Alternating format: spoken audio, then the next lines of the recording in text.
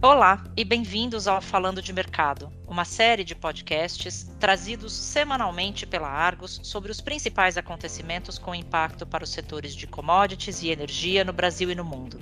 Meu nome é Camila Dias, eu sou chefe de redação da Argos no Brasil e no episódio de hoje eu converso com João Petrini, repórter da publicação Argos Brasil Grãos e Fertilizantes, sobre o déficit de armazenagem de grãos no Brasil, algo que eleva bastante os custos ao longo da cadeia produtiva. Bem-vindo, João.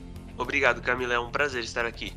João, esse problema de déficit de armazenagem de grãos que o Brasil enfrenta é recente ou é algo que já acontece há muito tempo e acabou se tornando algo crônico? Então, Camila, é importante ressaltar que essa sempre foi uma dificuldade para produtores, empresas e tradings do país. Porém, ele vem se acentuando nos últimos anos, visto que a produção gigantesca do Brasil, que o torna um dos principais participantes do mercado agrícola mundial, não vem sendo acompanhada por um aumento na capacidade de armazenagem. Para se ter uma ideia, segundo o levantamento da Companhia Nacional de Abastecimento, a Conab, nos últimos 10 anos a produção de soja, milho, arroz e trigo, que respondem por 96% da produção total do Brasil, cresceu 72% nos últimos 10 anos. No mesmo período, o crescimento do armazenamento foi de apenas 30,5%. E atualmente, João, como que é essa relação entre produção e armazenagem? Nesse ciclo de 2020 e 21, o Brasil estima uma produção de 271,7 milhões de toneladas. Porém, o país tem capacidade de armazenamento de apenas 151,8 milhões de toneladas, o que representa 60% da produção esperada. Também é importante ressaltar que uma capacidade de armazenamento de 100% da produção não é viável economicamente e também não é necessária, já que as colheitas de soja e milho, que são os principais produtos agrícolas de exportação, ocorrem em épocas diferentes, permitindo a rotação nos armazéns. Mas, João, se 100% da capacidade é inviável e 60% representa um déficit, qual que é a capacidade de armazenamento em relação à produção esperada, que é considerada uma taxa ideal, por exemplo? Boa pergunta, Camila. Acho correto dizermos que uma capacidade de armazenamento entre 80% e 85% da produção esperada solucionaria o problema de déficit do país. Interessante, João. Para os próximos anos, a perspectiva é de alguma melhora ou é de pior ainda nesse déficit? Infelizmente, de piora, Camila. A Conab realizou projeções até 2026, levando em conta o atual ritmo de crescimento da produção de grãos e da capacidade de armazenamento. Até lá, as estimativas indicam que para o Brasil apenas manter o nível atual de 60% de capacidade de armazenamento, seria necessário um aumento de 25,9 milhões de toneladas. E para aumentar a capacidade para 70% da produção, seria necessário um aumento de 56 milhões de toneladas nos próximos 5 anos. E nesse cenário, João, quais que são os principais problemas causados pela capacidade insuficiente de armazenamento? É muito comum ver nas fazendas grãos armazenados a céu aberto após a colheita por causa da falta de espaço, o que eleva bastante o risco de perdas. A Conab estima que 45,5% das perdas de grãos após a colheita acontece por causa de problemas de armazenamento. Além disso, a falta de espaço também contribui para fretes de grãos mais caros. Também é bem comum ver o produtor vender a colheita o mais rápido possível, pois não tem capacidade de armazenar tudo o que é colhido. Para evitar essas possíveis perdas, a pressa para transportar grãos e oleaginosas se eleva, e com maior pressa, maior demanda pelo serviço de transporte e frete mais caro.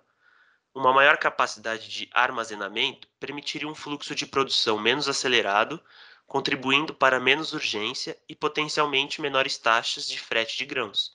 Produtores conseguiriam administrar melhor os fluxos de saída, aproveitando a oportunidade para vender pelos preços mais atraentes. João, você mencionou anteriormente que elevar a capacidade de armazenamento seria caro demais. Explique um pouco melhor para a gente essa inviabilidade econômica. Exato, Camila. Uma das causas do grande déficit é o alto investimento necessário para construir essas estruturas, como armazéns e silos.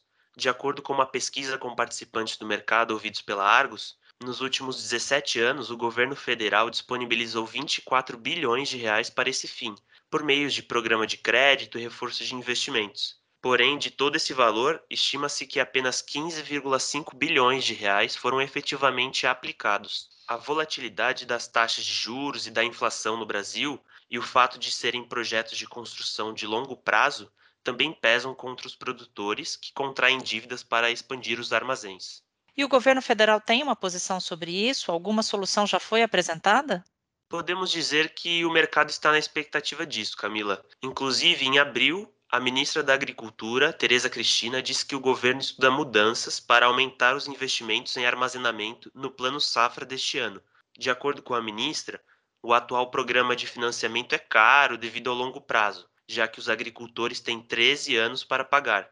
Por isso, o governo estuda formas de reduzir esse prazo para 8 ou 10 anos, e espera-se que o Plano Safra seja anunciado agora em junho. Certo, João. E diante desse déficit de armazenagem, que já vem de alguns anos, existe alguma solução, vamos dizer, paliativa, para amenizar o problema agora? Existe sim, Camila. A principal delas é o chamado silo-bolsa. São estruturas temporárias que auxiliam no armazenamento de grãos e oleaginosas. Normalmente, eles são tubos plásticos horizontais que variam de 1,80 m a 3,60 m de diâmetro e podem ter 30, 60 ou 90 metros de comprimento. Segundo participantes do mercado com quem conversei, os silos-bolsa apresentam baixos custos de manutenção e operação e proporcionam maior flexibilidade logística. Em 2019, estima-se que 20 milhões de toneladas de grãos foram armazenadas em silos-bolsas. A projeção para 2025 é que o Brasil seja capaz de armazenar até 60 milhões de toneladas em silos desse tipo, dadas as dificuldades de expansão do armazenamento tradicional. Perfeito, muito obrigada, João. Esse e os demais episódios do nosso podcast em português estão disponíveis no site da Argos em www.argusmedia.com/falando-d-mercado. Visite a página para seguir acompanhando os acontecimentos que pautam os mercados globais de commodities e entender os seus desdobramentos no Brasil e na América Latina. Voltaremos em breve com mais uma edição do Falando de Mercado. Até logo!